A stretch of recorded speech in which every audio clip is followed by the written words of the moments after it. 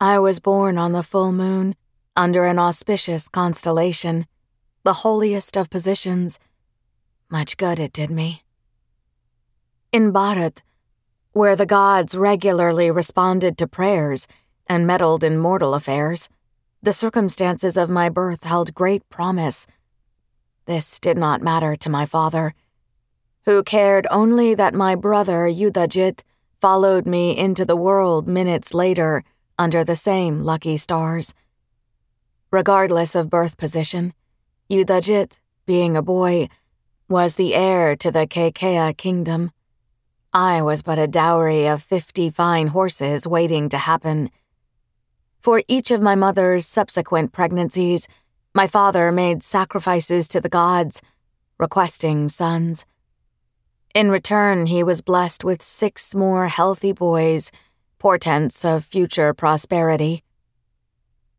The people of Bharat have often blamed my father for my sins, as if a woman cannot own her actions.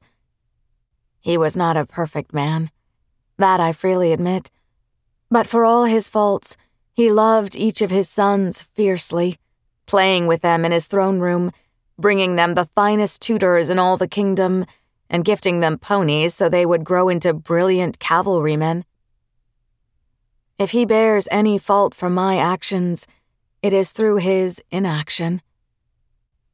I remember few occasions when we exchanged words, and fewer still when he sought to speak with me, save one.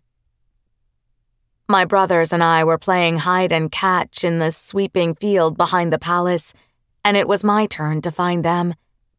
I kept my eyes shut as their laughter faded into wind, opening them only after counting to 20. I immediately saw a glimmer of movement by the stables. I crept slowly toward whichever brother was hiding there, knowing that they would get more nervous by the second and planning how best to catch them.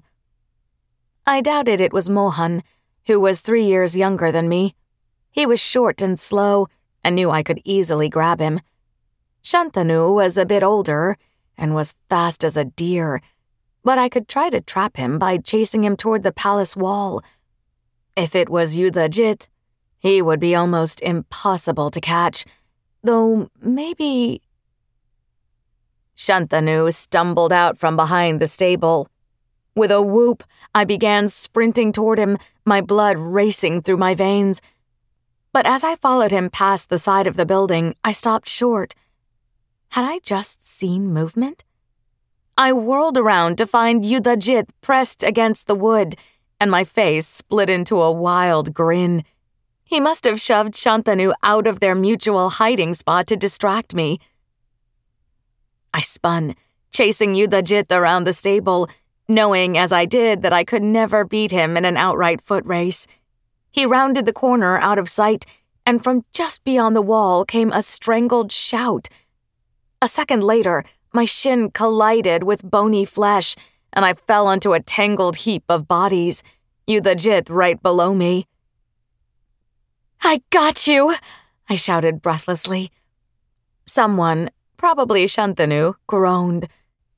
I rolled off the pile and onto the hard ground, laughing, asking if they knew where Mohan was, when I saw legs coming toward me.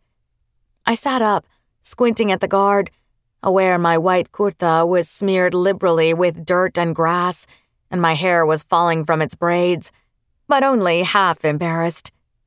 "Yudhajit, get up!" I hissed. "You two," the guard said, nodding his chin toward the group of us. "The Raja would like to speak with you immediately." I rose to my feet. "We can play later," I said to my brothers. "You two go. I'll find Mohan." I had started to walk away when the guard called, "Yuvradni Kaikeyi! The Raja wants you now." I turned to look at Yudhajit, shocked. He only shrugged at me. We trailed behind the guard back to the palace, and each of my steps felt heavier than the last. Something had to be amiss for my father to summon me. But if I had done something to anger him, why would he want Yudhajit too?